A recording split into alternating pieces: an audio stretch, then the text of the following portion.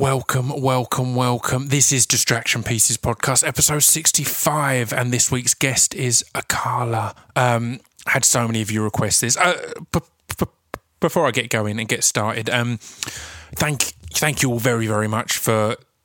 I mean, this has been a crazy October, really. Kicking off the month with the reaction to the Super Bob special with Brett Goldstein and John Drever was amazing, and then UK hip-hop royalty in Roots Maneuver. Again, your reaction, your hype, your support was amazing. And then last week's episode that, man, as you will have heard, it took my breath away a few times. Tom Robinson became a two-parter because it was such a, just an insane conversation and discussion. So thank you for tuning in all month. I mean, in reality, you've got 5 podcasts this month for free because the Tom Robinson one was a double, and there's extra months. No, hang on, 5.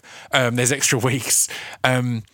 So yeah, you should probably go to speechdevelopmentrecords.com and support the record label. You know, we got B Dolan stuff, we got tons of Scroobius Pip stuff, we've got woolly hats.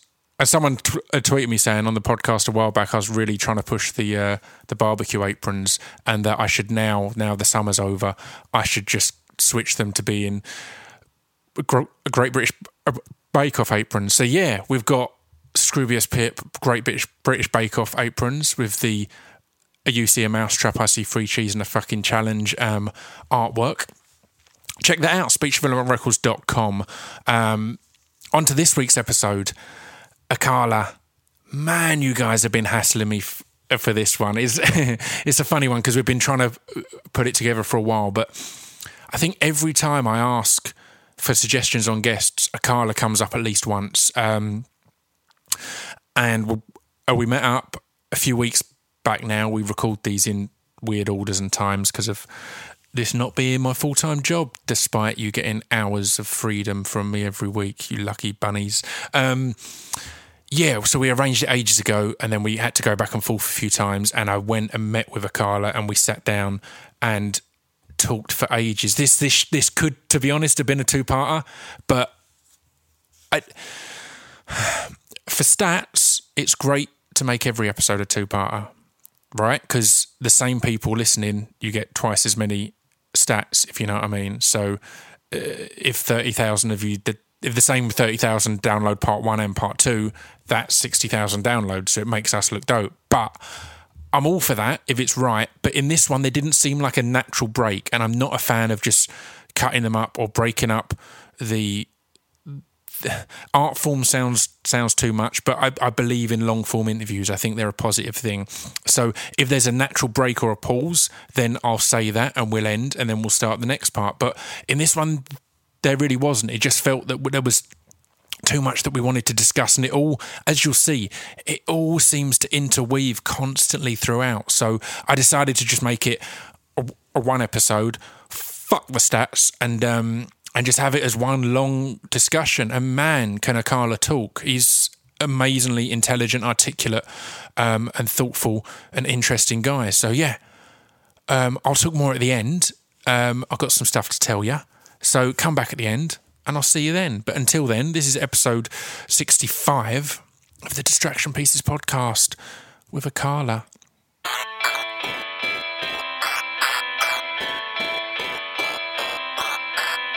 This piece of fiction is the intro to Distraction Pieces. This piece of fiction is the intro to Distraction Pieces. This piece of fiction is the intro to Distraction Pieces. This piece of fiction is the intro to Distraction Pieces. And that's it. I've not got any big start or intro, so I'm joined by Akala. How you doing, man? I'm not too bad at all. Yourself? I'm good. And this has been one that the both of us have had requests for a while. So it's good to put this on. And thanks for taking the time. As people have been messaging me about it, each time I'm like, yeah, we'll get around to it. Oh, you always have a long list, a lot of requests. Yeah. And then I just keep seeing you doing more and more interviews and just killing it, and more and more bits on shows. So I was like, it feels we need to make this happen now. So it does indeed. Yeah. I'm pleased to get here. You've just got back from Zimbabwe? I have indeed. I How you literally doing? came back yesterday morning. I had a show in, a spoken word event in Birmingham last night. Nice. And then I had a workshop I was doing in East London today with a kind of young, actually, group of female artists, all women, actors, poets, writers, singers. So that was really interesting. But yeah, I got back Nice. from Zimbabwe at 5 a.m. yesterday morning. Damn. And what were you doing in Zimbabwe? Were you working? Were you? Yeah, I was working. scoping? So it was like a scoping visit Yeah. for a potential long-term collaboration with my company, the Hip Hop Shakespeare Company, and local organisations out there via the British Council. It's one of the most distinctive and exciting things about what you're doing specifically is, I mean, we'll get onto all of it, but you're doing a lot of stuff in the arts, that you're crossing over hip-hop, you're crossing over spoken word, theatre, all sorts of performance. But what's really exciting is how much of it is translatable outside of the UK. So going and looking in Africa, going and looking in the Middle East, or any, there's so many options absolutely. where it seems to translate nicely. So how is that? Like It's trying to just- think globally on each project rather than thinking, can we get booked in Greenwich? Do you know what I mean? It's like, we have to think the world on this. It's really interesting. Even being in somewhere like Zimbabwe, you realise how much the internet has just changed the game. Yeah. I mean, walking down the street in Harare, wasn't quite like being in London. Yeah. But, every day at least 4 or 5 people stopped me. Yeah, and it's knew crazy. who I was and wanted photos and knew Fire in the Booth. That's and was like, I nuts, watched your isn't it? London Real interview or whatever it was, right? So you have this... the internet has just completely changed the game, and it means as an artist, as a thinker, as a theatre practitioner, as any kind of person that does anything audio or visual, you have direct access to the people without the interference really of corporate bullshit, without the interference of a radio playlist person telling you they don't know where your song fits in, or it's not 3 minutes 45, or it's about something other than girls and bikinis and walking to the shops, So you have this really a brave new world out there, to coin a phrase, and actually the travels I've done this year really showed me that more than any previous year. I was in New York. That was like being in London. I went to Afropunk Festival and I was just shocked. Everybody at the festival knew me. It was photos every 2 minutes. It was, It's crazy, Malcolm isn't it? said it. It was because it's the kind of thing that, again, 5-10 years ago, I had Roots Maneuver on a few weeks back, and he was saying how touring America was so hard because of him being the first real a UK rap act to be out there doing that. And now there's a lot, there'd still be, you talk to a booking agent, and I guarantee you'd still, and this isn't any diss, but you'd have some booking agent going, well, I don't know if your profile's good enough, this and that. Whereas if you were just to do it yourself with people who are hitting you up and all this, it's like, right, no, we can make this happen. And I think that's a huge change in the industry at the moment. I'm touring in Australia in December, same thing. And I mean, crazy, I've never right? been on a major label. I haven't had a Radio 1 playlist since 2005. Yeah. So it's literally 10 years since I had a daytime playlisted song. Yeah. In those 10 years, I've probably performed in at least 40 countries. It's crazy. And so that's partly that I think being an artist that talks about things that resonate globally means you pull in a particular kind of audience that stays with you, but also literally just the internet. I say this to young artists all the time. When I came in the game, and I'm not old, we're talking 10 years ago, there was no Facebook, there was no Twitter, there was no YouTube. If you wanted to be seen, you had to compete with big American record labels to get on MTV. Yeah. Which I did, I lost a lot of money in the beginning of my career shooting big budget music videos to try and get onto MTV, who was at the time wasn't playing any UK rappers. And then obviously Channel U came along. I was going to say, that was it. You had the choice of keeping it real local, and I'm meaning dividing up London. Absolutely. Like not just saying South, absolutely. like really keeping it real local to make a name, or going that route of going, right, we're going to try and be a major label style act. Absolutely. And that's tough, man. It was tough then, it's tough now. It was very tough. I mean, my aim was always to be independent, but was to compete at that level. And then as things evolved more, and I found more who I was as an artist, and I found more what I wanted to do, and I thought more about creating something that was a bit more holistic, that had one foot in theatre, that as we're moving forward has a foot in the TV world. We're working on a lot of projects in that space, kind of arts and culture space projects, that really was has one foot in the literature world. I wrote a graphic novel, I wrote a book of poems, I'm working on some longer term stuff, writing some play stuff. So I just kind of feel really blessed actually, and really lucky. And part of it is just the time that I was born at. If I was born 20 years earlier and I had the same range of ideas and desires and dare I say it, talents, I wouldn't have had the opportunities I had. Yeah. So in many ways, we're just lucky to be born at a time when actually we can circumvent the traditional industry, even what you're doing with this podcast. Well, that's you can it. set up a couple of microphones and be like, bam. And that's There it. you And go. it can go straight directly out to people. You don't have to be having a boss or going through a middleman or having things signed off or cleared. And there's no overseeing agenda. And Absolutely.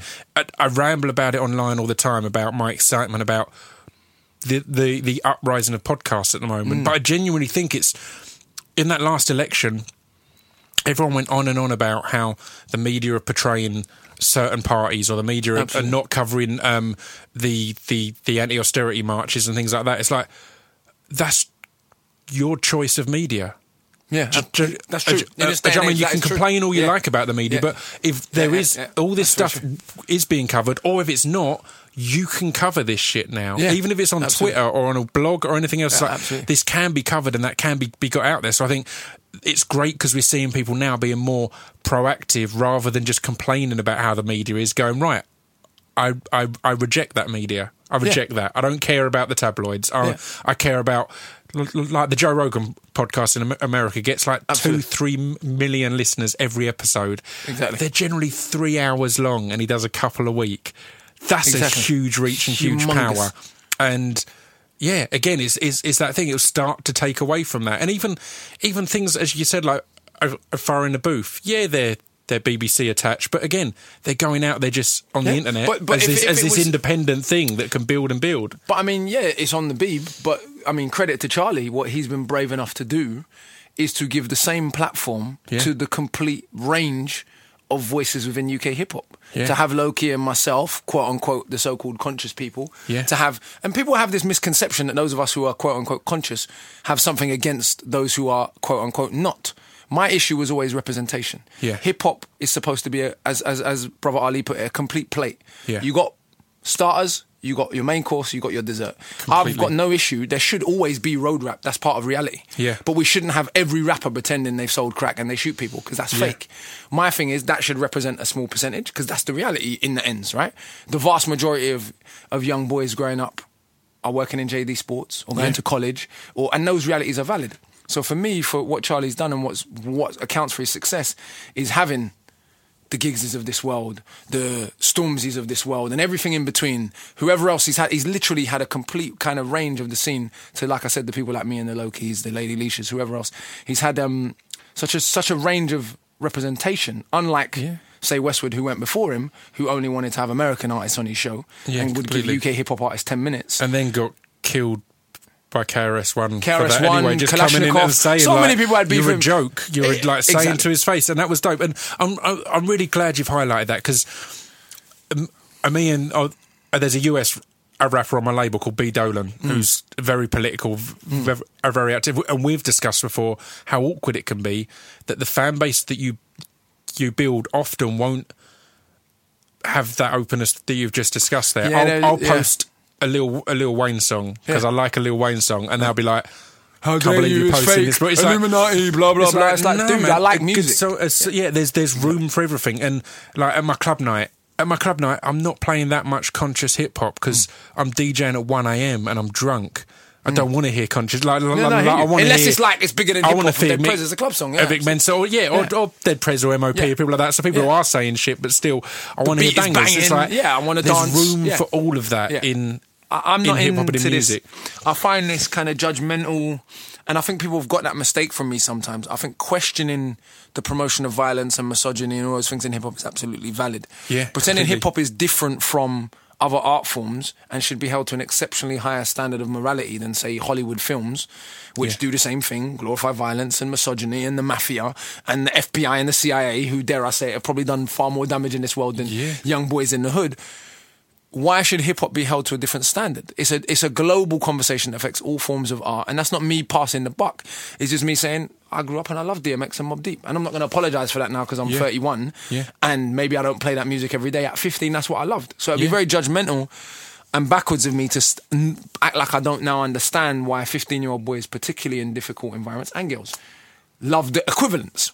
For me, completely. DMX was creative. He was an artist. He was brilliant. It might have been very negative, but if you look at his life, what do you expect? Exactly, and people forget as well that you've you've every right to be offended, but also that isn't a reason for something to not exist. Exactly. Like that. This particular thing absolutely. offends me personally. It's like, cool, and you're right, and you're right to discuss that, absolutely. to debate that. That doesn't mean it shouldn't exist. Yeah, exactly. You know, it's still a valid If we form. take The Merchant of Venice, Yeah. the way Shakespeare describes Jewish people in that play, Yeah. in today's language, is offensive. There's no way around it. That today would be considered a racist play. Yeah. But does that mean Shakespeare's not a genius because he wrote a play that was? I mean, there's no way around it. It's a racist play. Yeah. You know, all the stereotypes and tropes, and even the language that's used to describe Shylock is offensive. Ira Aldridge, actually, a famous African-American actor in the 1880s, he performed that play, in Russia, but he edited the text. He refused to perform it as it was. Because he was like, I don't want to perform it that way. We need to edit it because it's racist, basically. Yeah. So, which is just an interesting anecdote. But It's completely true. You look along a most religious texts as well. There'll be areas in it. Promotion of slavery, murder, kill the neighbour, bury their babies, all kind of madness. And again, does that it's mean that we black should and erase white the Bible? then of either saying, oh, therefore they're all evil. Again, I've got the same stance on religion. I'm not a religious person. I think there's been a lot of harm done by different religions, but there's been a lot of good done by different religions as well. So it's like, it's how people as long as it's not being use it all. forced upon me, it's like you do you, and that's all good, I mean, right? there's been a lot of good done by science. There's also been a lot of harm. And what I find fascinating, this new snobbery towards religion, I find really dangerous in a way that it's almost like being religious is considered the old form of being a savage. What do I mean by that? No one ever calls a physicist and says, can you explain why the nuclear bomb was made? Or why machine guns were made? Science is inherently violent. You must defend science. Science is a tool, and it can be used to promote violence. It has done. It can be used to create weapons of mass destruction and murder.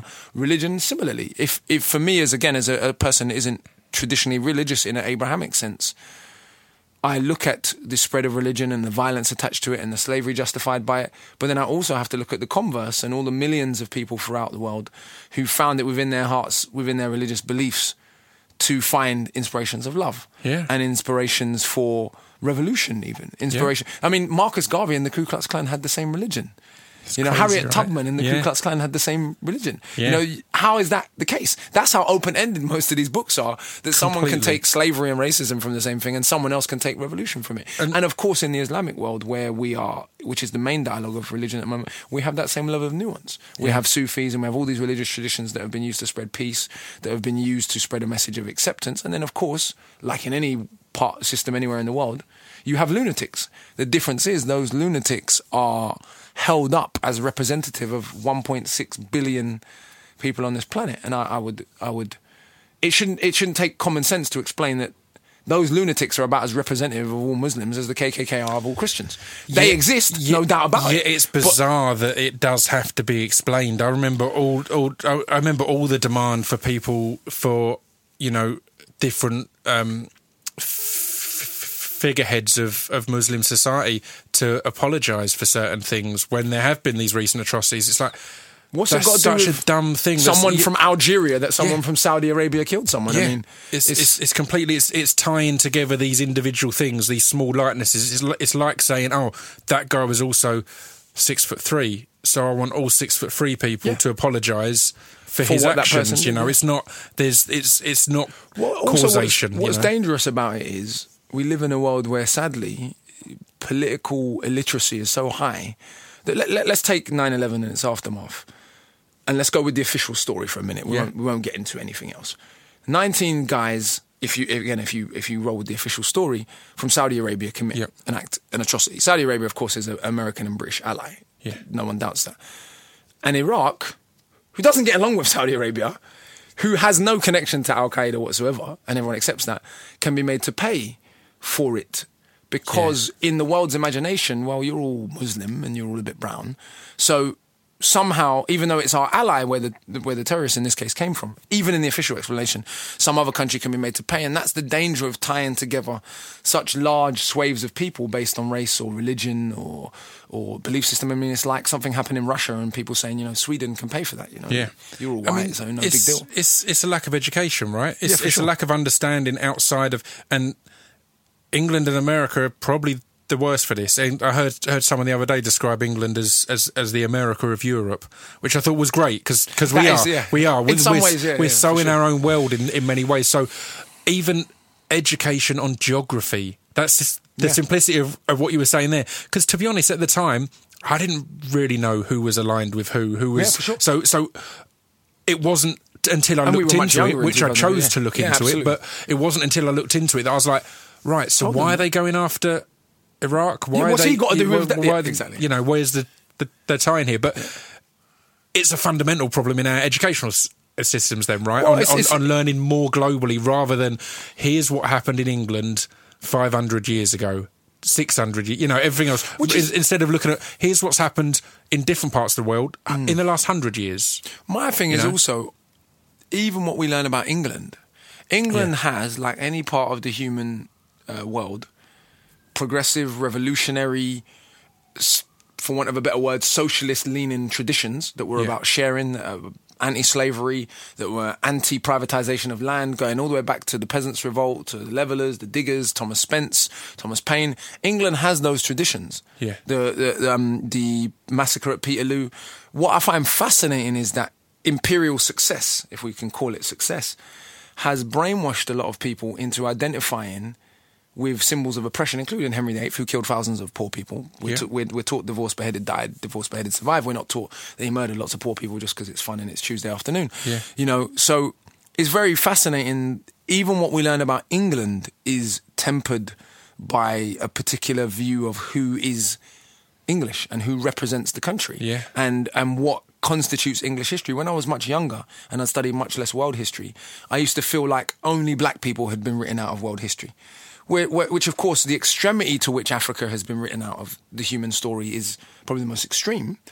But to different degrees around the world, women, poor people, people who are political dissidents are written out of the national story, even if they fundamentally shaped that completely. given country. I mean, it's easy to overlook that it's far more prevalent as a class thing rather than as a race or sex thing. And so that at points, women were a lower class. At points, certain races were a lower class, and it's therefore class that can often be the thing that actually unifies them as who are written out and who are ignored. Well, I think the two things are not mutually exclusive, or the three things. I think class, race, and gender function as a matrix altogether. Yeah, and I don't think one predominates the other. I think they interact in a way that is quite insidious. Because, for example, you can be a wealthy person. I was just in Zimbabwe.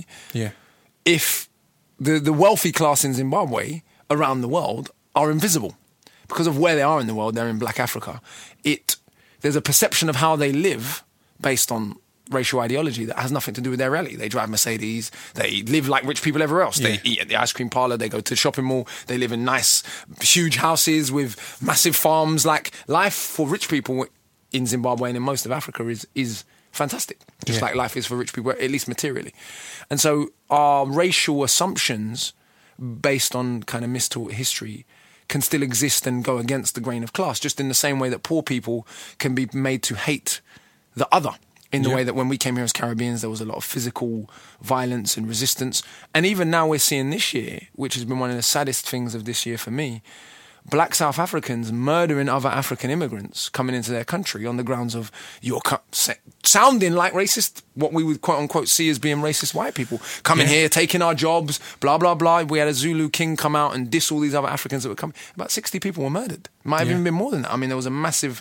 And given that South Africa inspired the world with its anti-racist struggle, given that other African nations lent help to that anti-apartheid struggle, to me, seeing that level of kind of virulent anti-black racism coming from other black people was part of the legacy of apartheid, but also just of human weakness. It was kind of really humbling. You know, you look at the world and you think, this kind of gargantuan set of problems that we have, it can be overawing sometimes. Yeah.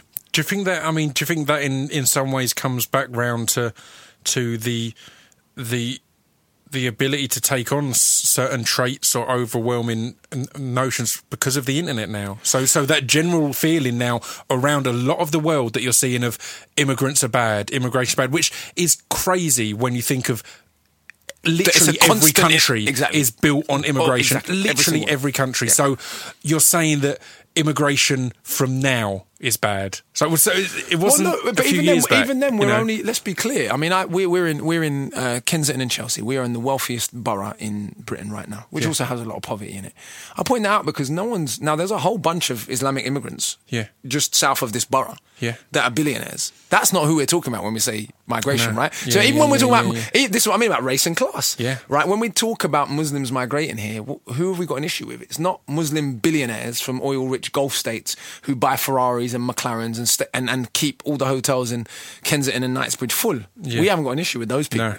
So even though they're the quote-unquote wrong religion, even though they're the quote-unquote wrong race, their money and their allegiance to the British elite means that they're not a problem. It's not those immigrants we mean. It's the poor people. It's people that are perceived to be... And even if those rich people... Many of their elites can be proved to be allied to certain ideologies and funding certain dangerous ideologies.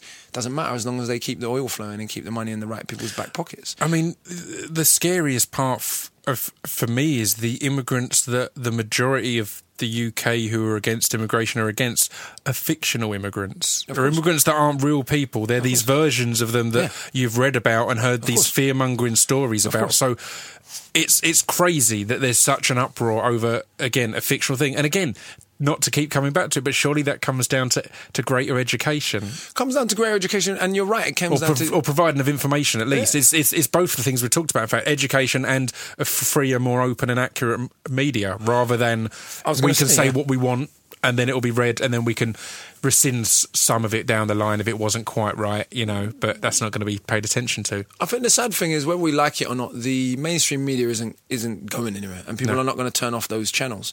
So I think we have to, as people involved in alternative media, we have to create our own platforms and, where possible, interact with and engage with putting different information on those popular platforms. And all of the uproar around immigration this year and during the election is really just about distracting us from the problems of this society, and that the ruling elite of this society, like ruling elites in most societies, have displayed immense corruption. You're giving 700 billion or whatever the number was to their mates who ruin the economy, privatising everything from here to kingdom come, creating all sorts of problems within the society that are totally unnecessary. Britain is a very wealthy society, has more than enough money to feed, clothe, house, educate, provide healthcare for every single person in this country many times over. More than, and that's something that has to be made clear when people respond to immigration with things like, well, once we've sorted out our own homeless issues or our own things, then we can start thinking about the rest of the world. It's like, well, no, that's stuff that we can. That's stuff that's in the budgets and in the cash flow of the country. And the problem with that isn't people coming here. A, B, most of the people that have come here skilled, qualified. I mean, we've got to make up our mind. If we don't like immigrants, then we shouldn't use the NHS because it was built by immigrants. Make up your mind. 100%. And I'm fine with it. If you don't like immigrants, then die instead of letting the Bangladeshi woman or the Ghanaian woman. There's a Doug Stanhope bit where he's saying about how, particularly in America, the nearer to Mexico you get, the more there's people saying, these people coming over, they can't even speak the language, they can't even do basic things, and then they also say they're stealing our jobs. It's like, if you're losing your job to someone who can't even speak the language, if you're putting if you're putting this person down, if in your mind the people coming over here are such a drain on society, then if they're stealing your jobs, then you need to up your fucking game. Really, it's not, you can't have both of them. Exactly, they can't be completely useless, lazy. Welfare you need claimants to pick your fiction. And also having jobs. At least if you're going to go with a stereotype, be consistent. But I mean, also the hypocrisy, particularly for Britain, is the amount of British people living abroad. It runs well into the millions. A. B. The history of this country found in settler colonial states in South Africa, in Kenya, in Zimbabwe, in Australia, in America. All of those descendants still live there. Some of whom are like when I was in Zimbabwe, there's over 1 million people of British descent in Zimbabwe still, all of whom are quite wealthy, despite what people want to tell you. All of whom live very well, despite how people want to portray it. That's why they haven't come back. And so we've got to make up our mind. We can't act like this kind of small, victimized, tiny little island when this country was the first global empire in the history of humanity. Make up your mind. Britain had 52 countries, I've said this before, that it claimed to be the mother of. It was the mother country of the British Commonwealth, and the vast majority of the people who've immigrated into this country are from the British Commonwealth. The recent waves of immigration, we've got to make up our mind.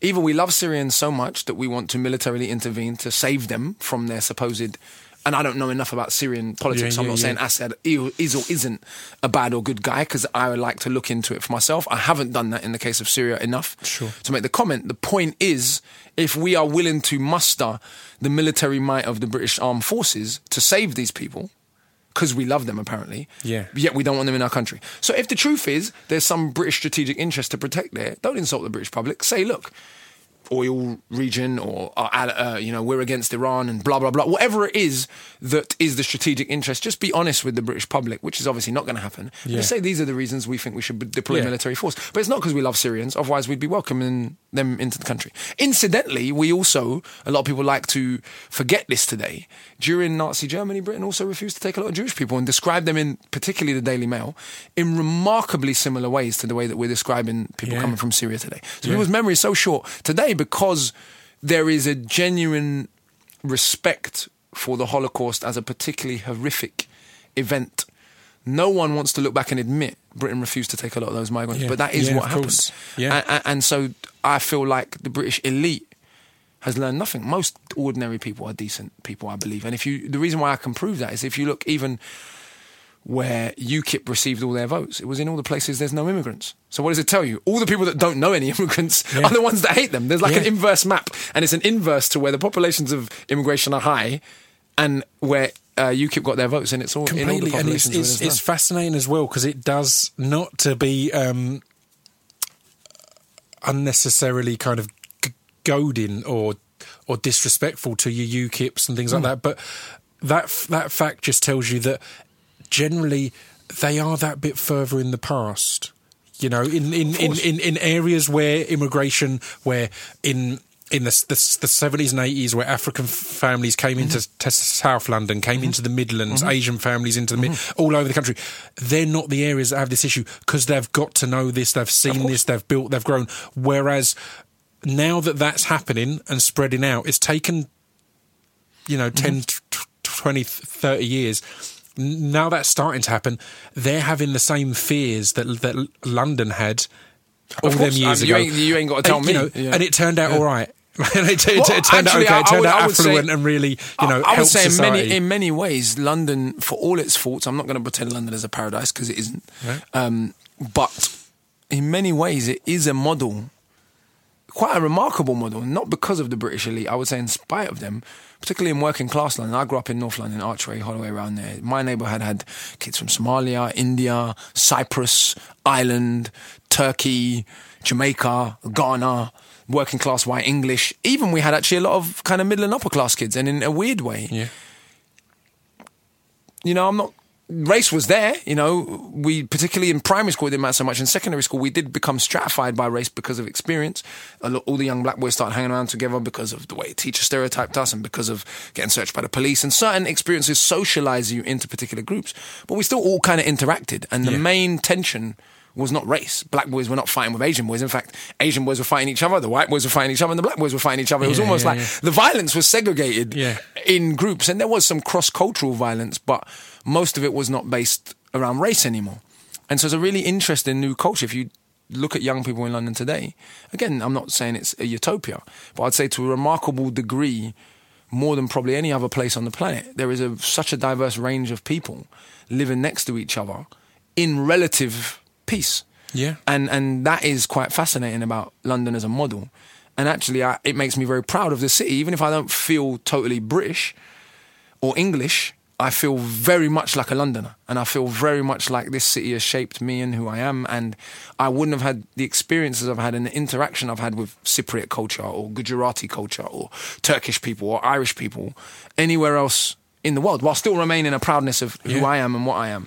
And so in many ways, London is very unique and very amazing, and it seems current policy is trying to destroy all of that. They're pushing out all the poor people. Yeah, I mean, that's got to be down to, again, you got to look back at when we were this.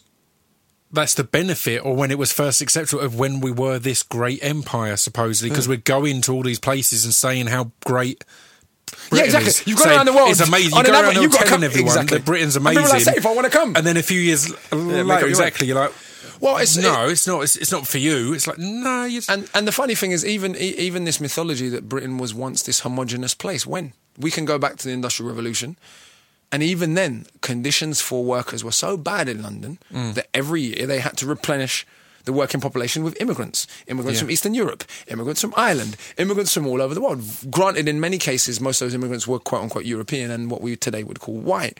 Nonetheless, immigration on an island has been constant. So I think most of the people that would probably listen to someone like yourself already kind of know that. And that's the shame, is that we're preaching to the converted. What hasn't been done is there hasn't been a comprehensive show just laying out the facts, very simply. Not just of Britain, but of the history of the movement of peoples around the world, which has obviously been a constant ever since the Ethiopian Australopithecus called Dinkonesh, that they call Lucy, to quote my friend Annie Anaxaguru. You know, people have been migrating forever. Yeah. And I mean, xenophobia ain't going to stop that. It's great. Just speaking there of preaching to the converted, I had some guests on from a website called fullfact.org who now have their own podcast as well. And what I like about them is they go through, they'll look at Britain First posts and they'll look at the stats quoted and they'll go and analyse them and give the correct stats. But the thing I like about them is they will do the same for left-wing post or propaganda or things like that aren't accurate. And that's the exciting thing there is finding more, or I guess the internet provided a platform to say, right, are we going to be unbiased? We're going to be as critical and as stringent on the stuff that we support, agree with. Yeah, absolutely. As well as the stuff that we're against. Just because we politically agree with something is no excuse for shoddy scholarship. Yeah. If I quote something and I'm mistaken, I want people to correct me on that. And say, actually, have you checked out this? Just because you might agree broadly with the political point, there's no reason to not be specific and not to correct. Actually, that was inaccurate. Actually, there's new data around that. For example, I found out something yesterday I didn't really know. I mean, I've been studying African history for a very long time. And not that this is an inaccuracy, but it's just something that really fascinated me. That I thought, wow, how could I not know that? And I've been studying this history for like 15 years. Yeah. I found out that there was an indigenous West African smallpox inoculation. And that the vast majority, almost all of the West Africans, were inoculated against smallpox before they were enslaved in the Americas, which is why smallpox did not have the effect on the African population that had on indigenous Americans. And this is known today. I mean, that's crazy. Right. Now, I've been studying this history 15, 20 years and I didn't know that. So it's really, shout out to Robin Walker, who's the scholar whose book I read that was in. Yeah. And for people who want it, I'll tweet the book link and they can go in and check that out. But what I find, one of the things that's so great about the world today and the internet is this access to such a broad plethora of information, this ability to fact check very quickly.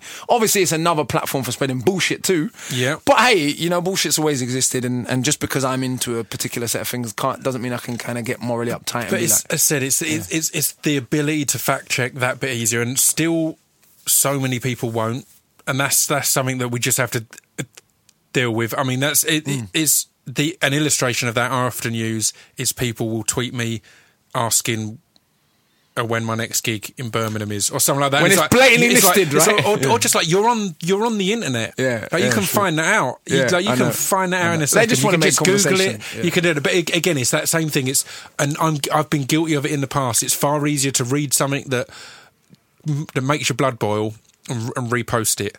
Whereas now you can read something that makes your blood boil, quickly do a quick search of fact checking it or debunking or demystifying or whatever, and there's pages that do that. Just go, right, here's the facts about it. Like, again, McDonald's are a great example of that. I don't eat at McDonald's. Me neither. I haven't eaten meat for 9 years. As much as anything, I'm not a fan of the taste, but they're clearly not a great company. But they're one of the companies I end up arguing with people almost in favour of the most, because there's so much bullshit out there about them that's so easy to debunk that people believe anything. If you did a post saying most of the burgers are made from horse meat and I've had these facts, millions of people would push it out there just believing it as fact. So again, it's that thing of checking, being as stringent on what you believe in or what supports your beliefs. Yeah, there's enough wrong with McDonald's exactly that you can just put this is what's wrong with them and this is exactly. This is why. I think it's about being I've always been obsessed with it's completely right to be passionate and have strength and conviction in your beliefs, but not to be married to them to the extent you can't be educated on them or learn more. And that's, it shouldn't be a shameful thing for someone to say, you're wrong, actually. Here's why. Yeah, absolutely. That should be something that you're craving and looking for. Yeah, let's talk a little bit about the general British reaction to things then. Our way, I mean, we've talked a lot about the ruling classes, essentially. And I think it saddens me at point how little we're willing to do to back against them. Whereas you look at places like France, example I often give, I loved it in France when they tried to bring clamping in and the French people didn't agree with it. So as one, anytime there was a clamp, they'd put glue in it. So it had to be broken to be taken off. They stopped clamping. They acted as a community to say, we don't accept this from the government. Now, my only thinking on that is we have a history, or the history we're taught is of the elite conquering and making us great. The great in Great Britain being the kings and the queens, not the people. Whereas places like France, their history is social revolution, is the people. Even though they had up. an empire of the same scale. Yeah, exactly. They've come to define themselves. But the bits that's no more is when the people have come up and said, right, we're not going to take this anymore. So what do you think we need to do to make the UK take more responsibility, or say, right, if we're not happy with this, for example, if we're not happy with the way our electoral system works, in my mind, it's crazy that we in general go, right, well, next election, I'm going to vote against that. You know, I'm not saying that that's the wrong thing to do. I'm saying surely there's more immediate or more direct ways to address your issues or discontent. Politics is all day, every day, and I think we have been lulled into a sense of laziness by celebrity culture. I think we have been lulled into a lack of education about the way in which the hard-fought freedoms, limited freedoms that we have were won. So most people think that poor people have the right to vote or to go on holiday or to not live in Victorian slums because of the enlightenment of the ruling classes, when actually every single freedom that people have in this country was hard fought and won, usually by the shed of blood. And I can prove that. We can go through it. Like I said, some of the things I mentioned earlier, from the Peterloo Massacre, which was a march of parliamentary reform, in which 15 unarmed protesters were hacked to death by the Yeomanry, a military constabulary up in St. Peter's in Manchester. But not long after, parliamentary reform came because of this consistent, determined waves of resistance to a lack of democracy. Completely. I mean, it's very much a myth, an easy line to say violence never solved anything. And again, I'm not saying that violence is the only answer, but violence has been a very powerful tool throughout history. And again, it's not always, if there's a peaceful solution, fucking brilliant. That's great news. But love it. There's not always a peaceful solution. You look at people like Mandela or all these, many other people where there was some violence involved there as well. But generally, when you look at the peaceful side of it took years and years in prison, and you know all these other things, rather than and even then, I mean, many people would argue Mandela didn't defeat apartheid; he defeated political apartheid. Yeah. But the white settler colony that is South Africa is all of the wealth, all of the banks, most of the land, everything that was owned by the same people before apartheid is still owned by most of the same people after. So he got rid of political apartheid, which is a fantastic achievement. Huge, you know. But it isn't the whole story. My family's from Jamaica, my dad's family. So for me, you know, an institution as unjust as slavery, people want to pretend it came to an end because of William Wilberforce, you know, petition in Parliament. Abolitionism is part of the story.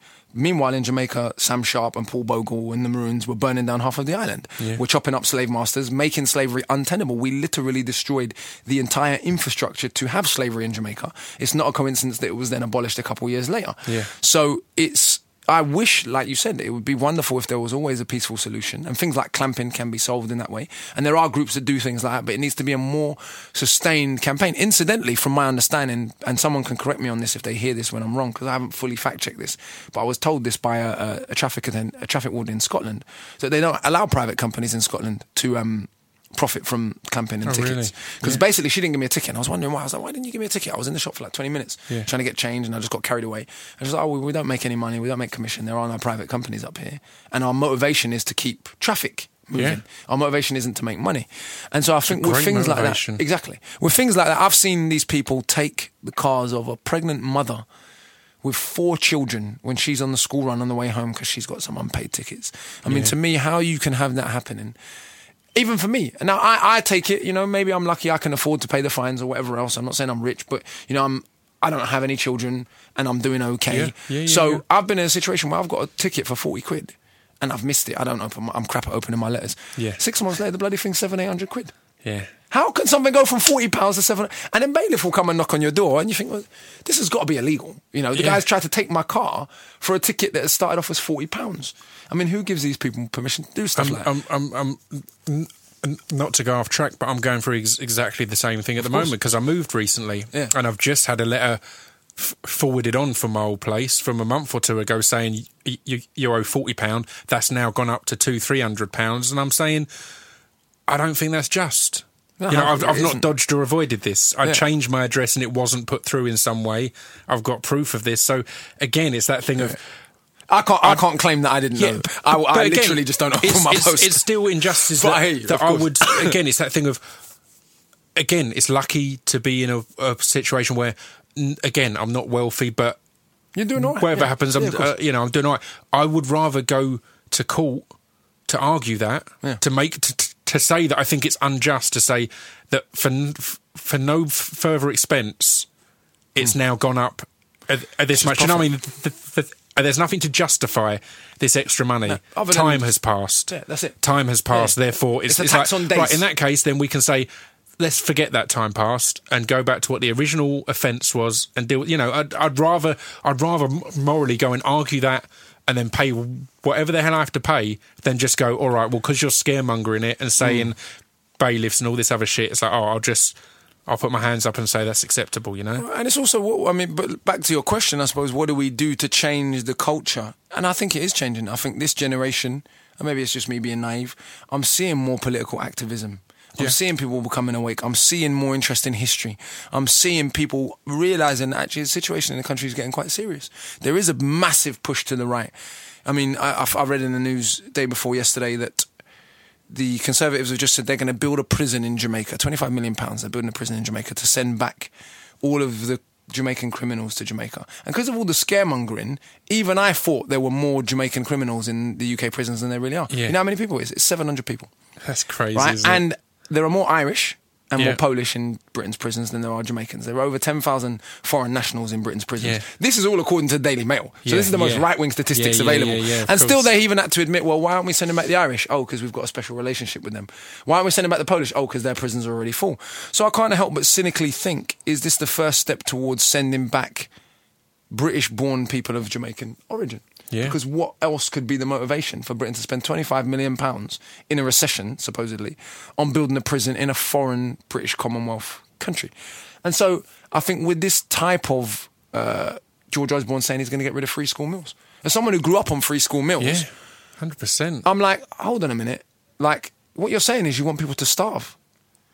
Yeah. Because there are literally children in this country, through no fault of their own, who are born into families who don't have money, who will not eat if there are no free school meals. Yeah. How do you expect a child to learn if there are no free school meals? What you're saying is you want this child to go on the street.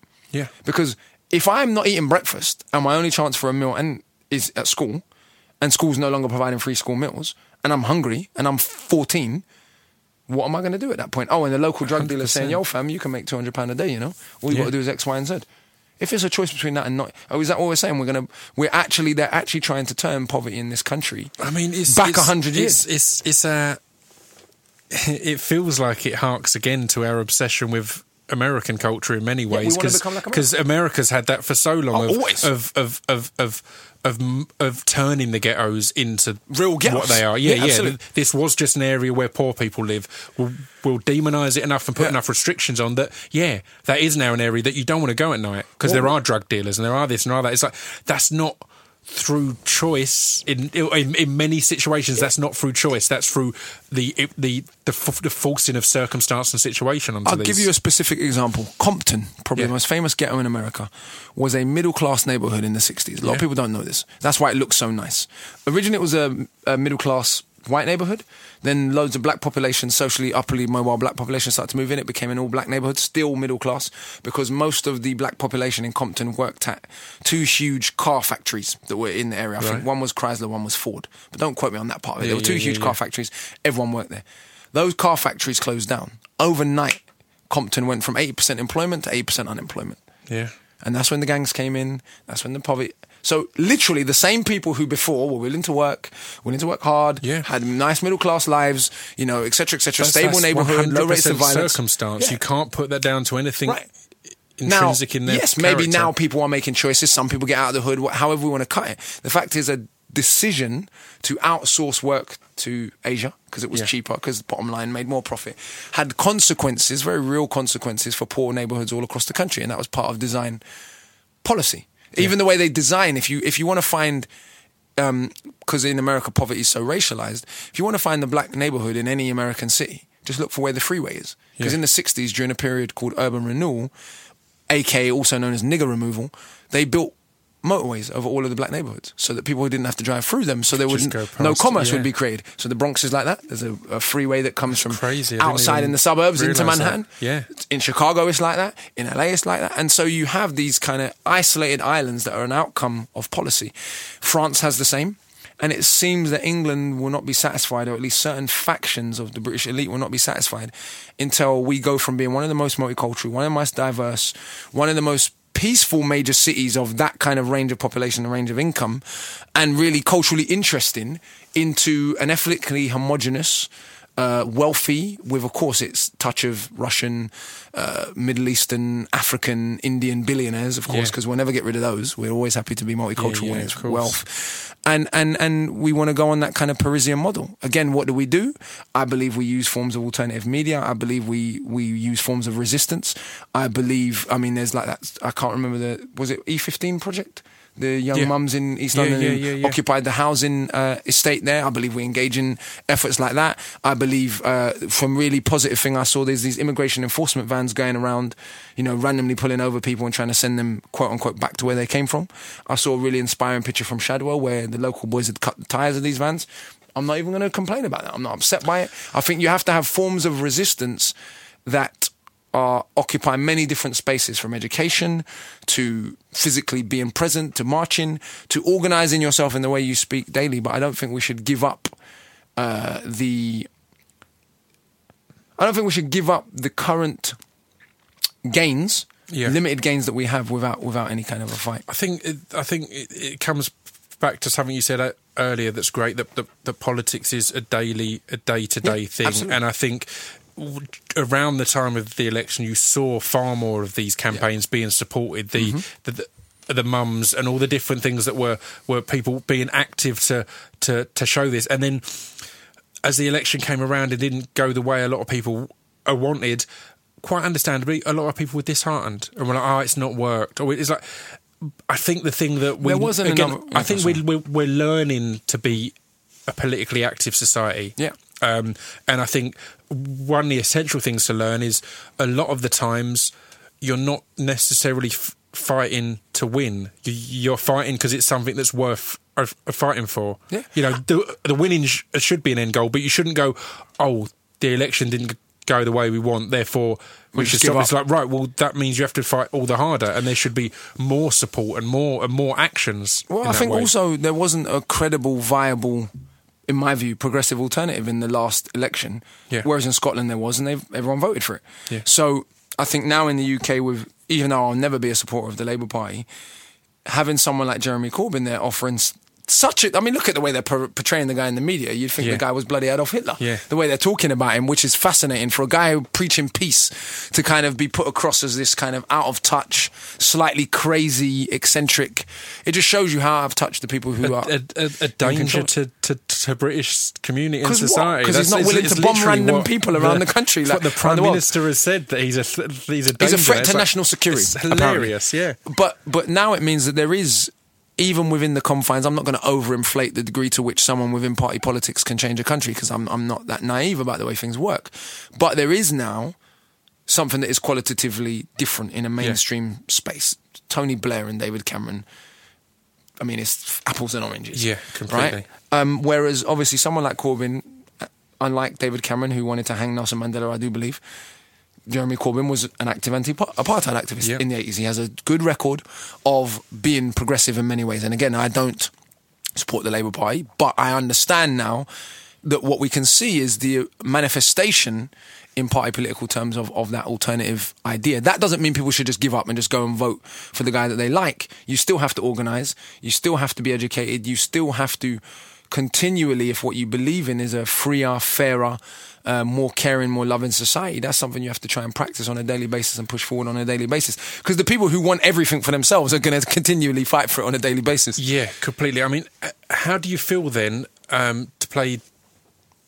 No, not even devil's advocate here. Yeah. With a great arising of a genuine choice on the left that is different from the other parties, with Corbyn, with numerous others. In that case, my argument has always been, I think that UKIP are the biggest bunch of... I'm not uneducated. I don't want to start throwing names about, but I feel most of their points, if you discuss them and have facts there, they can be broken down. They're a lot. indefensible. So again, but equally, I feel if there's a percentage of society that thinks that way, then they need to be represented in this argument, in this fight for power, and they're as important, even though. Yeah, I might disagree with them, but if that's even how though they if I had an feel, option to say they're gone, they're gone. The fact is, there's a portion of democracy society that doesn't needs mean that, you get therefore your way all the time. Exactly, and that's the thing that I think people. I'm personally, and again, I don't talk about my political beliefs too much because I feel they can be a hugely personal thing. You know, I'm not Russell Brand. I love Russell, but I don't feel an urge to convince everyone of my way of thinking. Yeah. My problem is I don't support our current form of democracy. Yeah, and the thing that was ironic to me in many ways of a lot of my left-leaning friends in the last election, where they were all hugely excited, but then when they didn't get their way, working within the current form of democracy, they all, to say threw their toys out the pram is almost incendiary, but they were all very unhappy. It's like, well, the whole premise is problematic. For me, you should have had that anger before it. You can't get angry just because it didn't go the way you wanted. It's fine, and because it's fine to be against our current democratic system, our forms of voting, our representation, all of that. But it irks me somewhat when you're happy to go along in that when you thought you might get your way, but then when you don't get your way, you're then angry about it. It should be a thing that you should remain angry about. This shouldn't be a oh shit, the Tories are in, therefore it's all unfair. It's like, no, it was unfair before they won. It would have been unfair if it had gone far more a way that supports my beliefs. It's still, in my opinion, would have been a bad system. I mean, we of course, I think all of that's accurate. And how do we work to change that? I don't have the answer. What I do know is there are many things we can do that are within our power to win small victories. Yeah. It's like almost some people are so simplistic that you have revolution or reform. Yeah. When the truth is in between. You can reform to a point where a group of progressive people have such an amount of power and a stake in society that they can influence certain things. Now, obviously, revolutions happen throughout history, but they don't come out of the blue. They come out of particular sets of processes. You can't just manufacture a revolution small out of victories along the way to build up to this. The small? only times a revolution will work is when there's been a learning curve to get there. There's a great building of consciousness from the Battle of Algiers is it's hard to start a revolution, harder still to win a revolution. Hard to start a revolution, harder still to sustain a revolution, hardest of all to win a revolution. Exactly. But it's only once we've won that the real struggle begins. Because that's the thing. And we saw that with the Arab Springs uprisings, all these kind of things, where so many dictatorships and things were overthrown, but then there wasn't a structure or plan to move on after that, and corruption would come in, and extremism would come in, and all these different things where there was this exciting uprising of the people to suddenly go, shit, we don't know what to do now. Do you know what I mean? That can then be exploited by the West, by all sorts of different. Well, it's funny because being somewhere like Zimbabwe, despite what people say, the country is far from one of the worst countries in Africa. It's far from one of the most violent. Jamaica's way more violent. Everyone loves to go there on holiday. Yeah. I don't want to give the impression that Zimbabwe is a specifically problematic country, because it isn't. Like any post-colonial nation, it has its problems. But why it relates to this point is exactly that. Zimbabwe gets its independence in 1980 after military struggle. It has years of kind of vacillating between being having a great relationship with Britain, which it actually had up until 1997 and the land reform. And now it's sort of in a position where it is finding its feet and finding how does it move forward now that the revolution's been won. And even though this is 35 years later, it's a 35-year-old country, it's still facing that challenge as many nations in Africa and Latin America and Asia are. Because running a country is not easy. I'll give the British elite their due in this sense. As much as I may disagree with a lot of their policies, a lot of the way they view the world, there are a lot of things, but stupid is not one of them.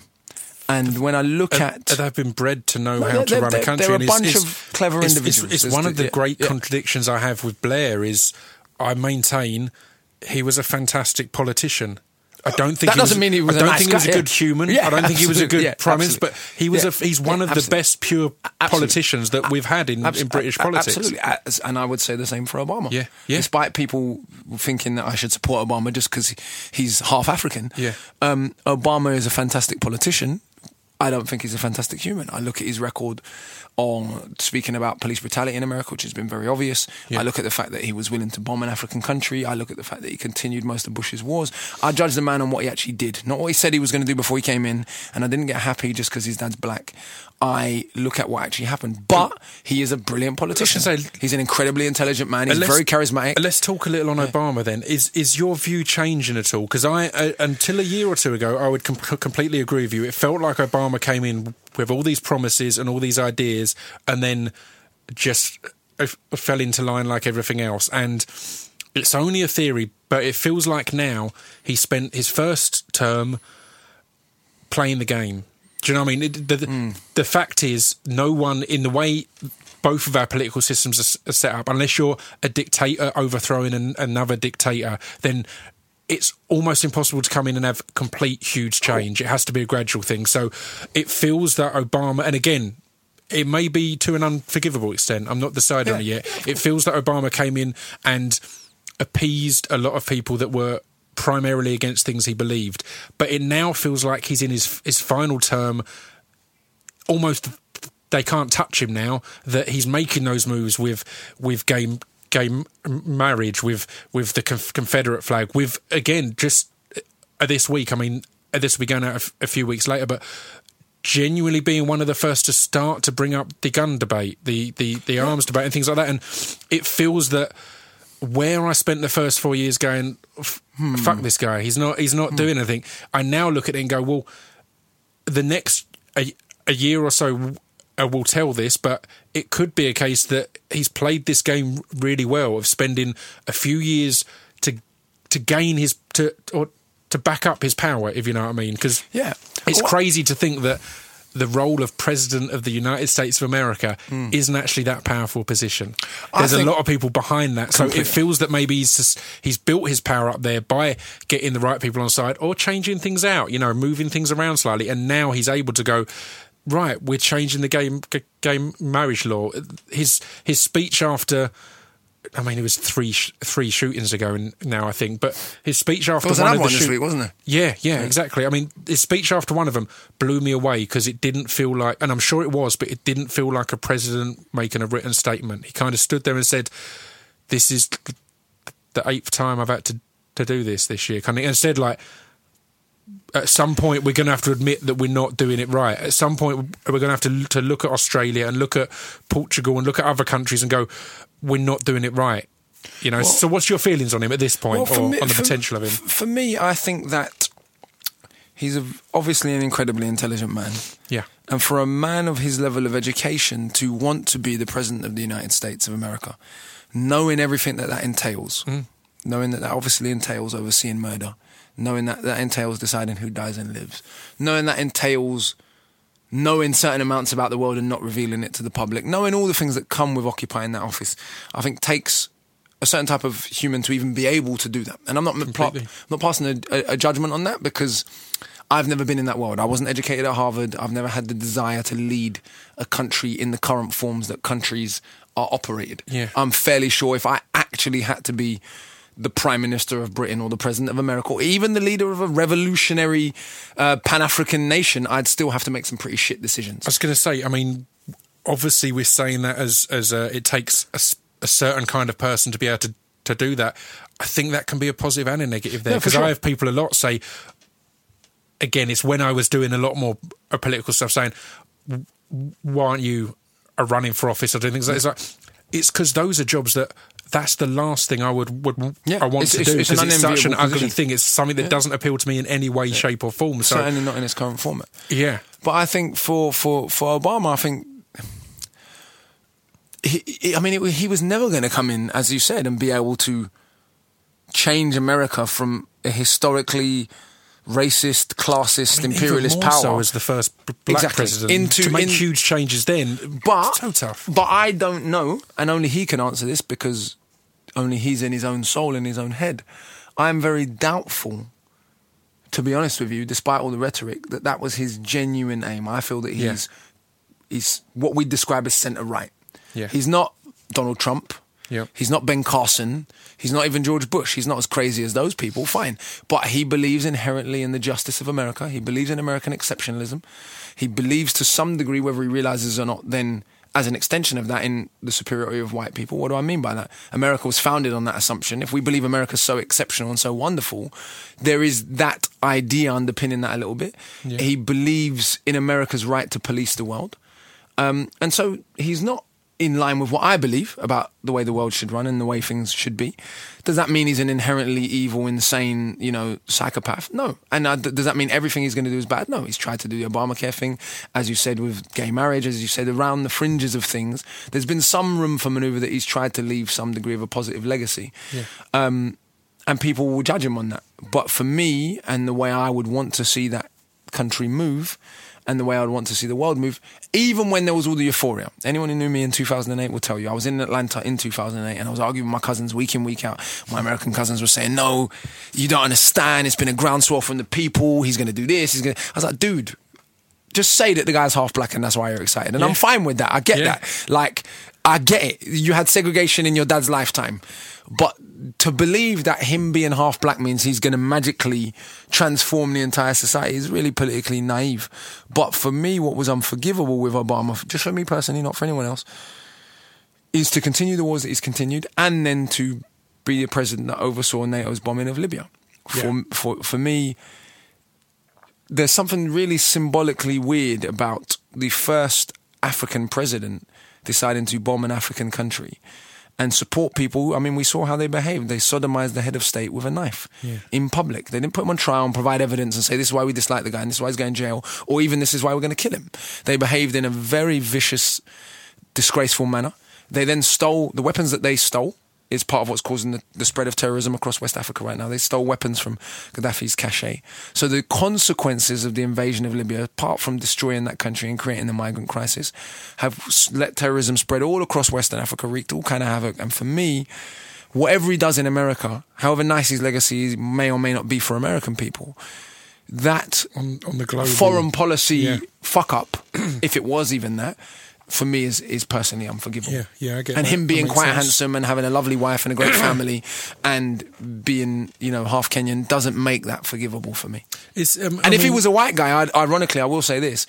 If he was a white guy, I think we'd see that symbolically much worse. If George Bush or Bill Clinton had done that stuff. Well, Bill Clinton did bomb Sudan, though still a lot of people loved him because he was charismatic and he played saxophone. Yeah. But I think it would be easier for black people particularly to be like, hold on a minute, that's an African country, all right, albeit an Arab-speaking African country, so people may not feel as connected to it as they do to Ghana, but there's something for me very symbolic about that happening that doesn't feel right to me. Yeah, no, I completely understand. And it's really interesting how, again, you point out there that charisma and certain associations like that... For a politician, he's a very good-looking dude. And that does help, whether you like it or not. I couldn't agree more. The fact that he's of African descent, the fact I genuinely think, and again, I was someone who was sitting there going, that's pretty cool. When he came out and said that he liked his favourite ever TV character was Omar from The Wire, I was like, you just think that's a cool dude? Dude's fucking cool. He sings Al Green. Like, I get it. I get it. Charisma plays a huge role in our attraction to people, and there's no doubting he's a very brilliant man. No one's doubting he's an educated, charismatic. As I said, for a politician, good-looking, smooth, great speaker, and I don't mean that in the way that when people say patronizingly he's a black guy and he speaks well. I mean full stop on any level for any group of people. Man, yeah, he can perform. Right, he's a performer. Yeah. He's mesmerizing. No one's denying all those things. For me, I would love to have seen someone of that range of talents put that range of services to their community for justice, the way that Martin Luther King did, the way that Malcolm X did. That isn't possible for Obama, and that's fine. But for me, he won't go on the wall with those people, because I think as president of America, that is just impossible. Yeah. And I think as president of most countries, I think even if we look at Mandela, for all the fantastic sacrifice that Mandela made in the struggle against apartheid, his tenure as president of South Africa, he had to make some pretty horrific decisions. He had to make the decision to maintain basically an apartheid economy, but political apartheid decolonization, because at that point he thought that was the best he could hope for, maybe. And the legacy of that has been what? An ANC government shooting dead 32 miners at Makinara in 2012, striking miners. They could never get away with shooting 32 white people without international outcry. Yeah. So you have this legacy where the same brutality is woven into the system. I'm not laying that at Mandela's doorstep. What I'm saying is even the greatest humanitarian. I met Mandela actually. I haven't spoke about this before in an interview. I don't know why. I went to his house in 2001. So my sister performed at one of his 4664 concerts back then. And we went to his house. There was a big banquet. He offered my sister one of his wives.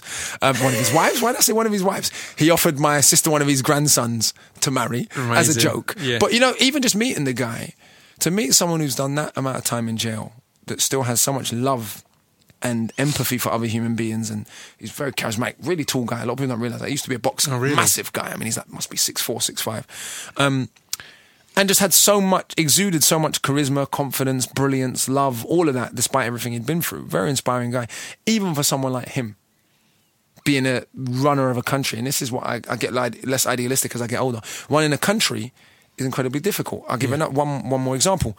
If we take Toussaint Louverture was the leader of the Haitian Revolution, the only successful slave revolution in the history of humanity. And even he, when he had won the island from the French, maintained basically a semi-slave economy. Just this time, the enslaved people got wages. Yeah. Because he felt that pragmatically, it wasn't possible at that point to just say, well, all these people have done all this awful stuff, slave masters talking about, let's just kick them off the island. He felt pragmatically to run a country, he still needed those people. They had the qualifications, they could run the plantations, etc. So he said, cool, you've just got to pay the people now. And obviously the enslaved people were like, what do you mean? We're not working for these same people who've been torturing us for hundreds of years. And he had to try and balance all those forces, even as someone who'd been an enslaved person himself. Yeah. Because politics is fucking complicated. Politics, and I think the way we are a lot as humans, I think there's often, we're looking, when we talk of equality, we're looking up rather than around or down. Yeah, so we're looking, if you up there need to deliver these. If we're speaking of equality in the UK, for example, so many people would want that and support that. If it was then explained that equality meant you can't have that widescreen TV and your nice car. Yeah. If the equality is a step down, that's suddenly we're like, oh shit. It's when we're looking at those above us who are all wealthy. Absolutely. It's similar with, I was asked to have, I was talking about having Amazon as a sponsor on the podcast at one point, and we didn't go for it in the end, but someone said to me, oh, you couldn't do that because of their tax situations. And I'm not against companies who dodge tax. I'm against the loopholes that allow them to do though, and the political and the political setups that allow them to do so. Because the fact is, when I was working in factories, if I could get some cash in hand work and avoid tax, I would. I think just because they're doing it on a bigger scale. It's a natural thing. So it's always that thing of looking up. If we're looking up and saying we need to stop these companies dodging tax on this huge scale, it's like, well, that's okay as long as you are willing to never do that as well. I think it's a natural thing to want to cut corners or whatever else. But also it's whether you believe. But it's also whether you believe in who you're paying tax to. Yeah. If I lived in a country where I've genuinely believed in the principles of my government, I'd queue up to pay my tax. Yeah. Like if I lived in a country that was a progressive, socialist-leaning, Pan-African government committed to the unity of humanity, but obviously the defeating of racism and sexism and classism. I lived in Thomas Sankara's Burkina Faso. As hard as that would have been for me, I mean, this is a guy, for those who don't know about Thomas Sankara, this is a guy who so refused to be corrupted that he traded in all of the government vehicles for shitty little Renault Clios. Amazing. I mean, can you imagine in the elite of a post-colonial African society going to parliament in, miniature Renault Clios? Yeah, that's amazing. He was one of the first openly feminist leaders of any country in the world as a man. He instituted a thing called Women's Day, where men had to do all the housework, cooking, the cleaning, do all the traditionally kind of female jobs, had women in the army, done so much to balance up the country. He was obviously killed, because the leader of that, he was killed by a French puppet called Blaise Compaoré, who stayed in power until last year. He was only taken out of power last year. And so I think, if you're in a country that you believe in, and I don't even say that just for progressive people, if I was an Etonian, educated, Oxbridge graduate, to be honest with you, if you believed in it, I'd probably think Britain was the most infallible, most fantastic. And to be honest, I can't even be judgmental of people in that. If that's what you're born into, for you, this is absolutely fantastic. Even for me, right? As a person of Jamaican origin, I wasn't even born in Jamaica. Yeah. Despite the horrific violence, despite the homophobia, despite the shortcomings, there are elements of Jamaican culture I'm extremely proud of. Yeah. And it's the same even with the UK. It's just the arrogance that gets on my nerves. No one's saying Britain doesn't have anything to be proud of. If we talk about Shakespeare or Isaac Newton or elements of the Industrial Revolution or the progressive traditions I spoke about earlier, this history of poetry, there are so many things. Even if I think about when we say small victories, it's not even a small victory. When we think about how accessible much of this city is now, and there's still a lot of work to be done, so I don't want anything to think that I'm saying it's all done. But the fact that this country is now so much more accessible to disabled people. Yeah. That it's abnormal to get on a bus or go in a public place where there's not a disabled toilet, where there's not a platform. Something I, as an able-bodied person, wouldn't even have thought about. Yeah. So there are many ways in which a country is not one thing. Just because there are structural ideas of classism and racism doesn't mean there can't be elements that transcend them. And to me, I think you can be proud of your country and also critical. And this is one of the things I think a lot of particularly people on the right are not very good at. They think that, people often say to me, and this obviously it's just silly people being racist, but they're like, if you fucking hate it here so much, why don't you go home, wherever home's supposed to be? I mean, I was born here. Yeah. What they really mean is, I don't believe in democracy for you. Yeah. So you're not allowed to be critical of the government. Other people are, but you're not. You should just be grateful to be here. And I find that ironic because Peter Tosh and Bob Marley spent most of their life criticising the Jamaican government and criticising the shortcomings of Jamaican politics. Did that mean, by extension, that they hated Jamaica? Exactly. Of course not. I mean, I couldn't agree more. I think the key to, again, it keeps going in circles, but it goes back to that of it being okay to question your own, still be proud of your country and yourself. But yeah, well, I mean. I've lost where I was going to drift back to, but yeah, I mean, I don't know. Completely music, that is arts. Yeah, we should get to music. Yeah, we've done. I feel like we've put the world to rights. We've almost. What are you listening to at the moment? Anything? I'm listening. Oh no. That's the one thing I wanted to get in. I've pulled it back now. Go ahead. Just when you were speaking of you'd have more passion to pay tax into a system that you believed, or not that I don't pay my taxes. Yeah, obviously, do. I don't need want to get that clear on there. Yeah, but, of course. It made me think of I had Killer Mike on the podcast, and he was saying some stuff that I'd never even considered, because we talked about the responsibility of rappers and people that are coming from a certain atmosphere or scene or society and marketing themselves off that to then put back into that society or help. If you're marketing yourself off the ghetto, you owe the ghetto. The great thing that Killer Mike was saying is like, I ain't talking about a charity. He's like, I've opened a chain of barbershops now. I've got 3 barbershops. I'm still being an entrepreneur. I'm still making money, but I'm employing locally. I'm building things that are in my community. Exactly. And when I get my merch done, I get it made locally. So it's that thing of, it doesn't even have to be this responsibility to be a nice guy. It's like, still go out and be a baller. But do it in a way that benefits your specific area and society, fair. Right? Well, this is the thing. As I was having this argument with someone the other day. We tend to, and I don't want anyone to take this as me saying capitalism is the final and best system of human governance, because of course that's not what I think. But I was saying we sometimes scapegoat capitalism in a way that is naive. What do I mean by that? We use capitalism to excuse human greed and human wankerishness. Yeah. There is no reason why a company that makes 14 billion profit a year can't say, we're just going to make 12 and we're going to pay our workers well and we're not going to have any worker suicide. Yeah.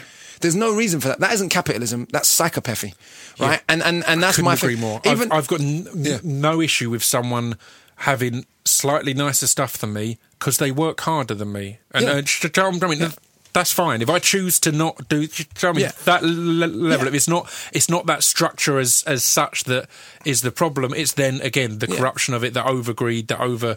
It's a particular. I mean, system. even if we look at, say, Scandinavia and Japan versus Britain and America, and to an increasing degree parts of Europe, we're talking about, even within capitalism, there's neoliberal capitalism, there's imperialist capitalism, and then there's what you have in Scandinavia, which is kind of socialist leaning, relatively socially engineering relative equality, and the same in Japan. And no coincidence, those countries have the lowest crime rates, high spread of wealth. They also have pretty high suicide, but hey, people say that's because of the weather. Yeah. I suppose the point I'm making is, whatever the system is, you don't have to be a total wanker, even if you're successful.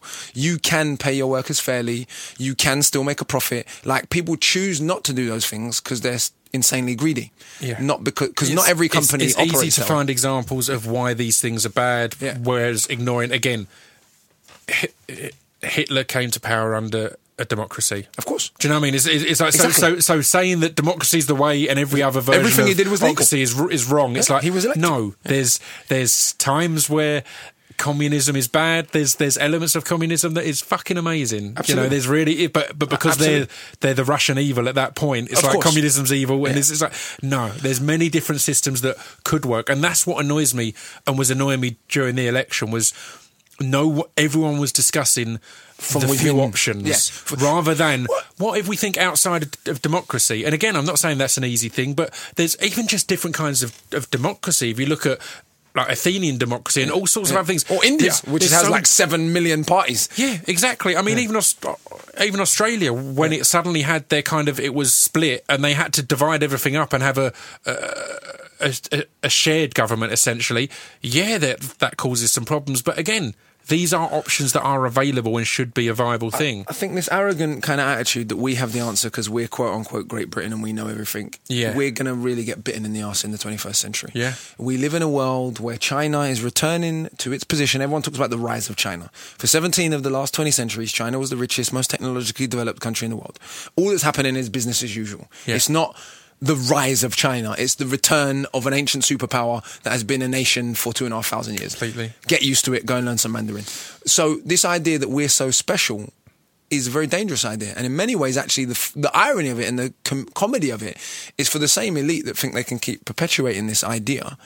I want to see how they're going to do that and manage it with the fact that the money is increasingly going to be in Asia.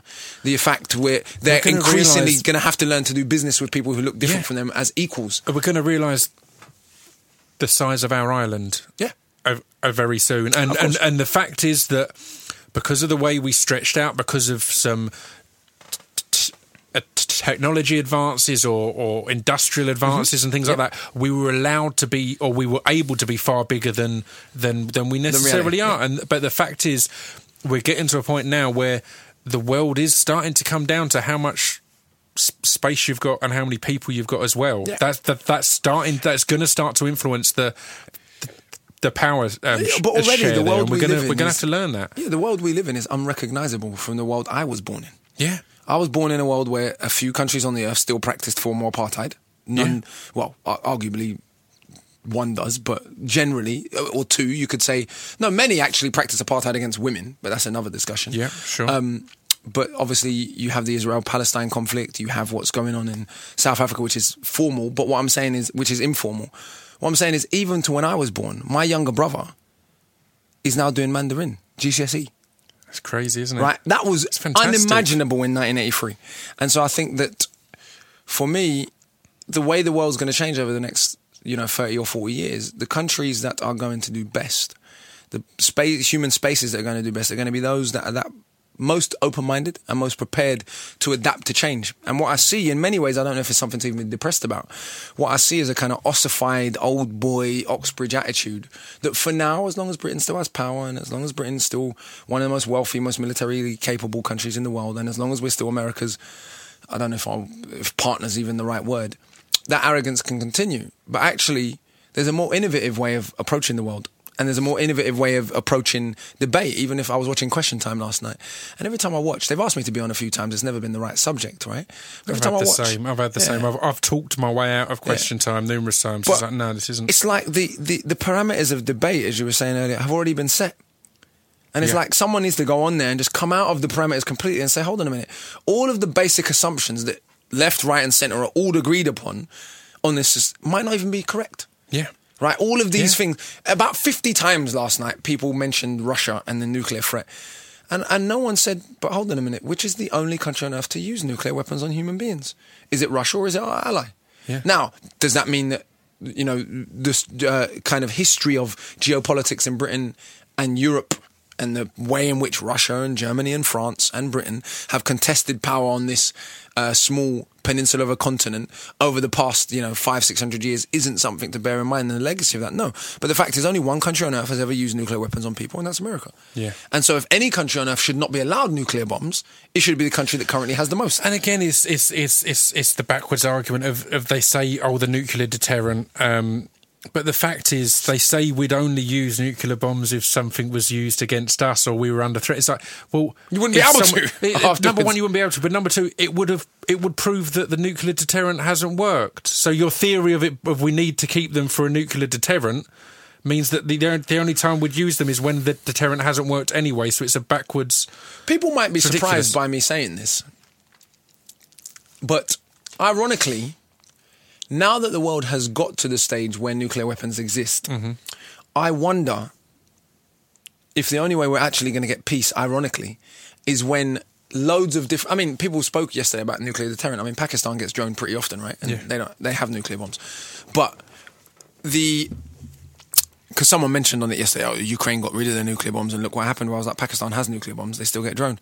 But are we going to approach a stage in world affairs where there'll be 6 or 7 huge power blocks, all economically capable, all with huge militaries, all with nuclear weapons? And ironically, even though the intention was never for peace for all of that there'll be so much rivalry and the blocks will be so huge and there'll be so much mutually assured destruction that will be the closest we'll get to some form of peace. As kind of morbid as that sounds, that seems more likely from where we're stood than actual genuine revolutionary love and peace in the world. Yeah. If Latin America and Africa, for example, and particularly for Africa and parts of Asia, were more economically developed, were militarily stronger, had nuclear weapons to defend themselves, things like Libya might not have happened. I don't know. But there would be a different attitude towards those nations. And would that... Adam Smith, ironically, who I don't agree with on a lot of things, as you can imagine, this was one of the things he talked about. Right. Saying that he believed a point in history was going to come where even the savage nations, I believe was the word he used, will develop to such a stage that a natural equilibrium will be found. And in some ways, that's what we're seeing between America and China. Yeah. We're seeing two nations that are so interdependent, that are so colossal, that have so much influence over the globe, neither of whom can afford war with one another, I would hope. Though, obviously, America's talking about its pivot to Asia, Japan's rearming. There's all this kind of danger going on that suggests a conflict might come. Hopefully it will not. And will it be that the relative peace that humanity gets might just come out of actually the very same power-hungry lunatics around the world, just all getting to such a point where where no one group has the power to dominate the other? And of course, no one can outmuscle anyone. But I don't know. It's a tough one. It's a tough one when Britain and America exist, and our great histories are based on an illusion of superiority. Of course. So I'd be shocked if there was a point where together we ever thought that everyone was on a level. But if you know what I mean. What I mean is, if kind of the Anglo-American Empire's continuation means the destruction of all of humanity, what is then the scenario? Are there people that are that crazy they'd rather destroy the whole earth than exist in a multipolar world? Maybe. I'm not even saying that's impossible. Yeah. It is possible. We have the technology to destroy everything ever created on this planet. Maybe that's what we'll do. It's crazy that that's something that humans created, isn't it? Absolutely. That humans have sat down at some point and given ourselves the ability to destroy every living thing on the planet. That's the way we've used some of the best minds. That's something that we've done. That's something that we've sat down and decided, here's a good idea. So I don't know what the future holds. I hope that to some degree or other there is a multipolar world. I hope that Africa and Asia and Latin America develop to a point where they can no longer be bullied and have their resources taken cheaply, and where they can be protected. But then that won't solve all the exploitation in the world. There'll still be classism, there'll still be sexism, there'll still be forms of injustice and expropriation. We might just have got rid of the biggest global forms of imperialism, but that doesn't mean we're going to click our fingers and everything's going to be wonderful, because I haven't spotted any point in the last 5,000 years of history that I've been studying for quite a while where there was a class-free, perfect, non-hierarchical, technologically developed, materially rich society. Yeah. I'm yet to find that. Will it ever exist? I don't have the answer. I'd like to hope and dream, and maybe it will always be a hope, a fleeting illusion that we chase. But at least in the chasing of that, we might manage society a little better. It's the chasing of that, and not that I'd subject to the idea of fantasism, but it feels that a lot of the solutions to big problems in the past have turned out to be things that we had no concept of 10 years before. The speed at which we are evolving, for sure. Technologically, there could be solutions that aren't even fathomable at this stage. But there's a good chance not. I mean, we're almost at 90 minutes, and we've not touched upon music. So I'm going to happily go over and get into some. Yeah, let's do that. Let's talk about your musical upbringing. You're getting into music. You touched upon travelling out and meeting and Nelson Mandela with your sister. For anyone who doesn't know, your sister is Miss Dynamite, who smashed it has been smashing it for many years. Yeah. Were you both always into music and coming up in creating together, or was there a certain amount of inspiration from your sister? Well, what happened was, so when we were really young, and I mean really young, like 8, 9, 10, that sort of age. She's older than me, 2 years older than me. My stepdad ran the Hackney Empire Theatre. He was the stage manager there. Oh, wow. My real dad was a sound system DJ. And so every year, people know this probably from my music. We didn't have a whole load of money growing up. So we used to put on shows for my mum every year on her birthday. Yeah. Her birthday's in June. And so through doing that, we would put on like acting, rapping, dancing, singing shows. Believe it or not, I used to try and sing. I'm a bloody awful singer. I used to try and dance. I'm a bloody awful dancer now. I used to be an amazing dancer when I was a kid. I don't know what happened. Yeah. And so we kind of came into performing arts, even though we were physically and economically quite poor. Culturally, we were quite rich. We spent 5 days a week in the Hackney Empire. This was at a time when there was fantastic programming on there. It was easily Britain's best kind of African Caribbean led theatre in that period. I saw Angela Davis there. I saw KRS-One lecture there when I was a kid. Amazing. I saw Sarafina, a fantastic play about apartheid, come there. So I was really exposed to a lot. And so growing up, Naya, as she is to me, my older sister, she was pursuing singing, but I don't know if that's what she wanted to do full time quite yet. Then she started MCing on Raw FM, Underground Garage station. I was always rapping. Yeah. And I was playing for West Ham at the time. I played football for 4 years. Oh, wow. And I played football for longer than 4 years, but I was at West Ham for 4 years. And then Boo came out, and it just changed. Even when I first heard it, I remember hearing the first unmixed version on a dub plate in Camden Palace.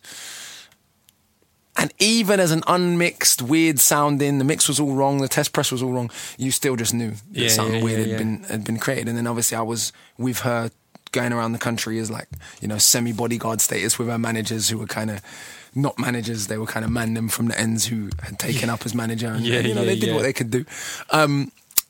And we just went around. The manager role's a great nondescript one to bring in. It's like, what do you do?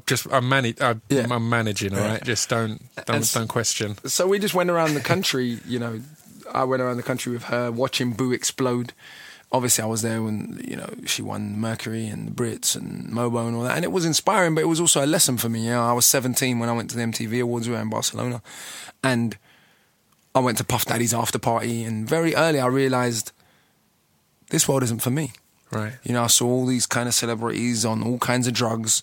I won't name no names, but, I saw all kinds of madness. And I was just like, well, I realised very early, even at 17, I wasn't impressed by the glitz and the glamour, which was a strange thing to learn of yourself at age. Don't get me wrong, I mean, I'd been around, it's funny because even though I grew up poor, I'd been around a bit of money, and a few of my friends were footballers, a few of my friends were not footballers but had money, they were into the wrong stuff. So at 15 and 16, I'd been in Range Rovers and BMW convertibles and Mercs this and Mercs that. I'd been in the club around champagne and blah, blah, blah, and showing off. I had a £500 Averex coat, I'm not saying I was a baller because I wasn't that either, but I'd been around people that had lots, even if they were still kind of didn't have lots and they lived at home with their mum. Yeah. And then obviously what happened with my sister happened, but it made me realise I wanted to do things differently, and I wanted to try and build a business that was based on, and a music career that was not based on doing as I was told by a record label. And in many ways, my sister inspired that, because at 19 years old, when she finished her first album and the label told her Miss Dynamite had to be the first single, she just told them, no fucking way. I want It Takes More to be the first single. Yeah. I want to come out with a song that's about something. It means the label didn't want to do it. She was like, I don't give a fuck. I'm not filming any other video. So it's up to you what you want to do. And she had this kind of ballsy, not give a fuck attitude at 19 years old, 20 years old. So Solid asked her to join So Solid when she was much younger, and they were in a much more commanding position than she was. This was just around the time Boo was about to come out. And she was like, no, you're all right. Like, Safe Mega, we're cool in that. Yeah. But I want to do my own thing. I don't want to be under your wing. And at the time, So Solid were the biggest thing in the country. Yeah, yeah. So in many ways, Naya had a kind of do-it-yourself mentality, even though she was on a major label. And that inspired me, and I was lucky enough that, you know, some investors came in.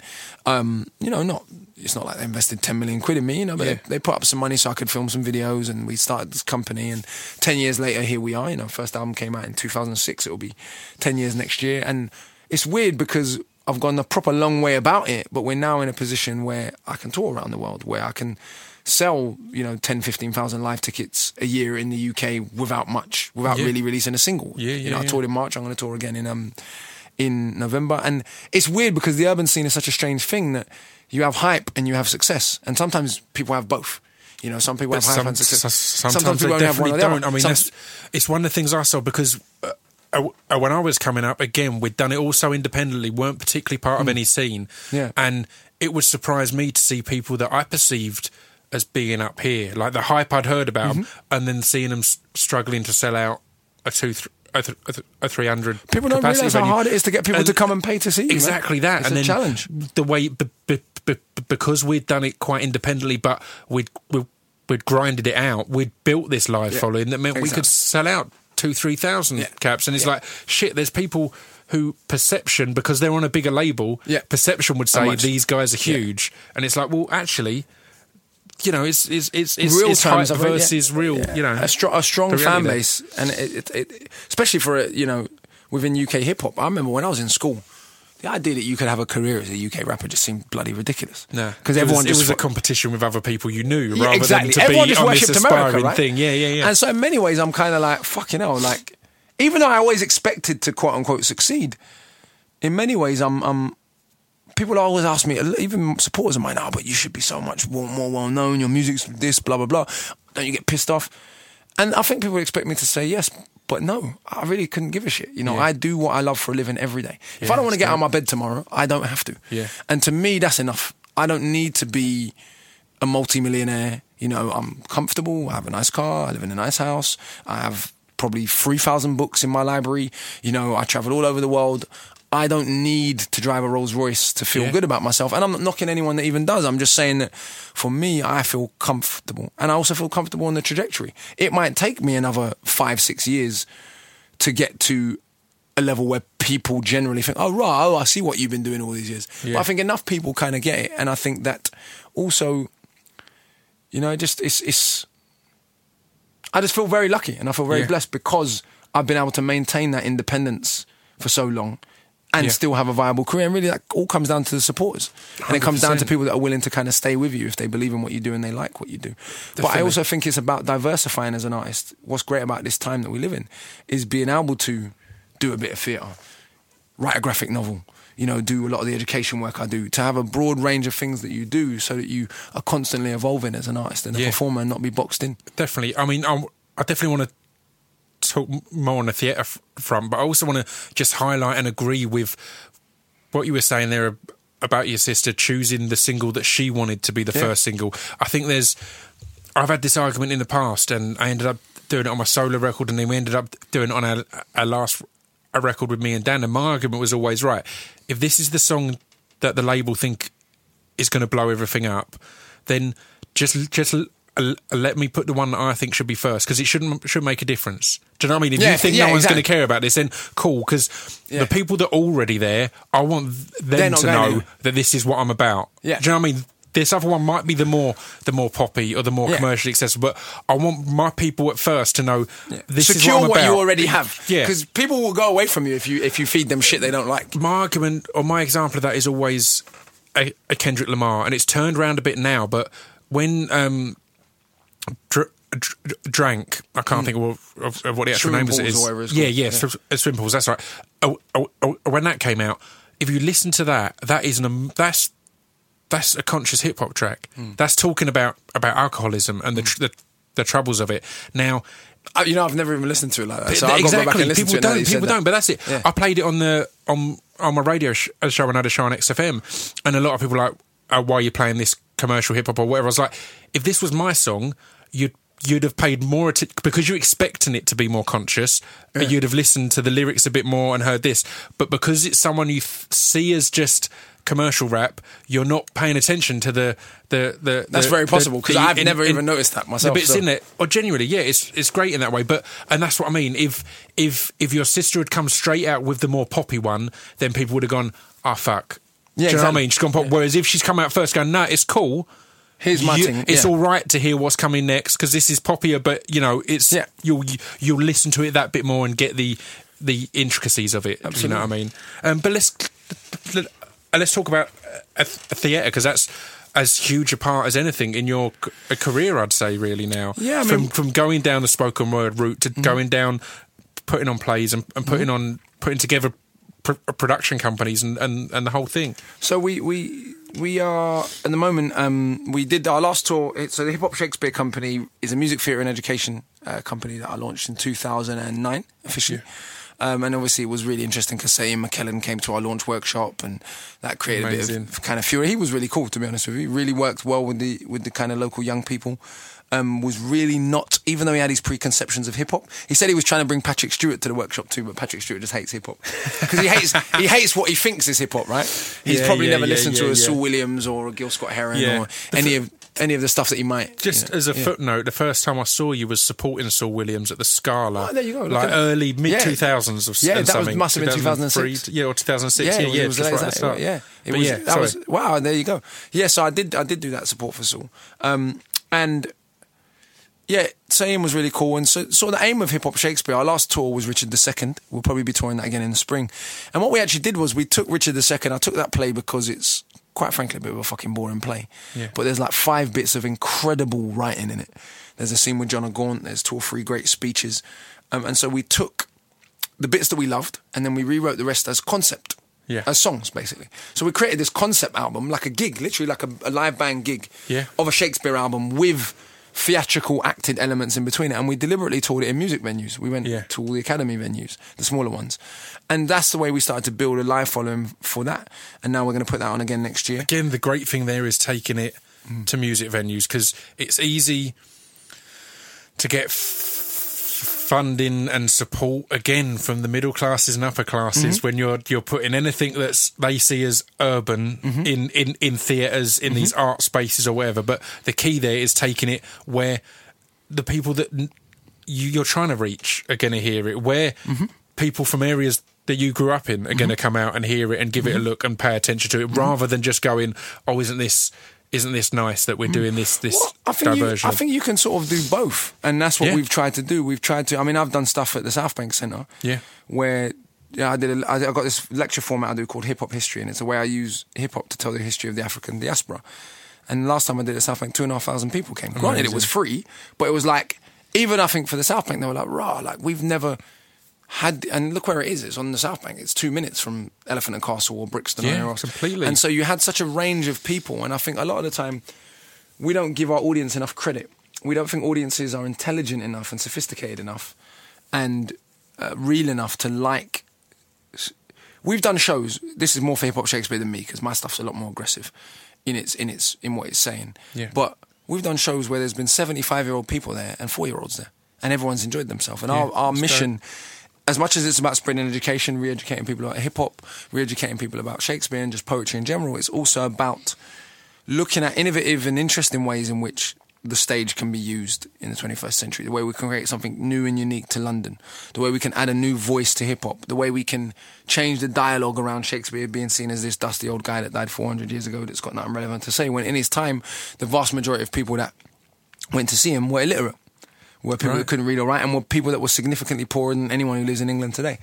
And so really those are a lot of the things we are trying to do across film, across TV and and on the stage. And then I did my first one-man theatre show this year at a place called the Dissenters Chapel, just up in Kensal Green, called The Knowledge Seeker's Journey, which was a one-man sort of esoteric, long-form poem journey show thing, again, which I'm trying to adapt. And that's part of my development process to turn in my graphic novel, which I'll give you when we finish. Yeah, don't. A copy of The Ruins of Empires. I'm trying to turn that into a full-scale big theatre production. And so that is part of that development. Also been working on an EP with a producer called Prashant Mistry. And that is for want of a better word, an audio book, really. It's produced music, but it's me reading short stories over a collection of produced beats, soundscapes, songs. We might release that late this year. We might release it early next year. Not decided yet. Is there plans to do that as a live? Yeah, it's called A Conversation with Freedom. Well. We'll probably do that as a separate live thing from a regular Akala tour. And then we have next year, spring, it will be the 10th anniversary of my debut album. Yeah. So I'm going to put... Amazing. I've never put most of my music on vinyl. How's that feel to be 10 years in the game? It's mad. 10 years in the game. It's mad. 10 years in the game and still here. So I'm gonna do like a vinyl. I don't want to call it a greatest hits because obviously I haven't had any hits technically. You know, I've had kind of cult hits with my group, but I've never been in the charts in that way. Yeah. So I'm gonna do a best of the last 10 years on vinyl. So that's people watch out for that. And you know, those are all kind of, like I said, just feel blessed to be here. Still feel very blessed to be making music. You know.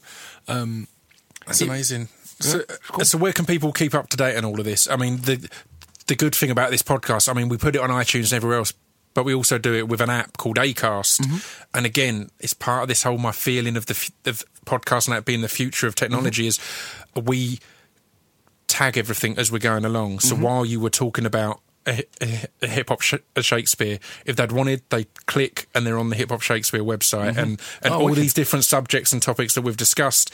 If you want to look down, you've got that. As we were saying earlier, the fact is there's so much information out there, but a lot of people are too lazy to look for it. That's one of the dope things about the podcast revolution with things like Acast is that you can cut that laziness out. You can say, right, we were talking about at the Arrow Springs earlier, even if it's just a Wikipedia page explaining what the fuck that term means or what that was, then here we go. So that's kind of exciting. But where can people keep best up to place date is with Twitter. Everything you know, Twitter? I post to my Facebook stuff that I'm doing, life questions, different things go on my Facebook. But I'll be honest with you, people message me on Facebook, and if you don't get a response, don't be upset.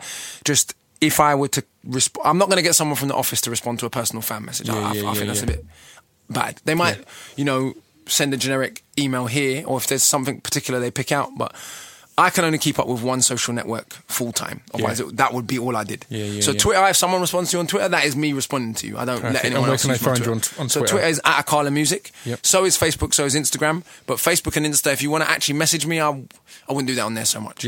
I would do it on the Twitter. I do sometimes get at me on Twitter is best. But check out the Facebook and the Insta for where I'm touring or what I'm doing and blah, blah, blah. But really, Twitter is the one social network that I kind of use. Perfect. Well, I mean, we've gone well over the normal amount, and I think we're going to have to do another one down the line at some point. 100%. It's been great fun, but thank you very much for making the time. Anytime. Cheers, man. Pleasure.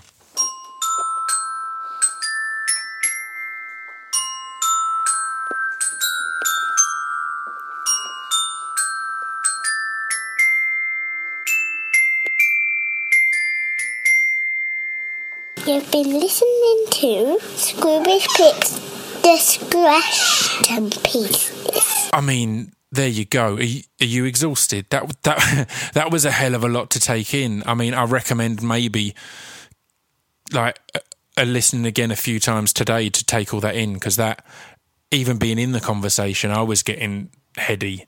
You know, I needed to get, like, once I got out of it and got in my car, I needed a big bottle of water and a bit of silence. So have a bottle of water and a bit of silence, and then feel free to readdress it and re-jump in. Amazing. Such a good chat. I say it often that it could be that we should do another one. I definitely think that's the case with Akala, and I'm sure when the time is right, we will meet up and chat again. Check out his stuff. Thank you for listening. Please subscribe. That helps us. If you subscribe on iTunes or whatever you happen to use for listening, then if you subscribe and have it set to auto download, it gives us a load of downloads in one hit. So when it goes up, suddenly we have this big rush, which makes us climb up the charts and makes us more visible, and therefore spreads the word a bit more. Now, podcasts are kicking off a bit, eh? I mean, our listenership is growing and growing, but there was a time when we'd be in the top 10 every week, often number one, but all of a sudden there's a lot of big companies and big productions putting out podcasts. And again, I'm down with that. I'm cool with that. But it makes me even more appreciative of your continued support of this independent, a little thing, which is just long interviews with no gimmicks or themes or anything like that. It is what it is. It's a discussion, and they're long as fuck. So it's amazing that you can hold your attention for that long and or hand over your attention to us for that long. So I appreciate that. We will be back next week.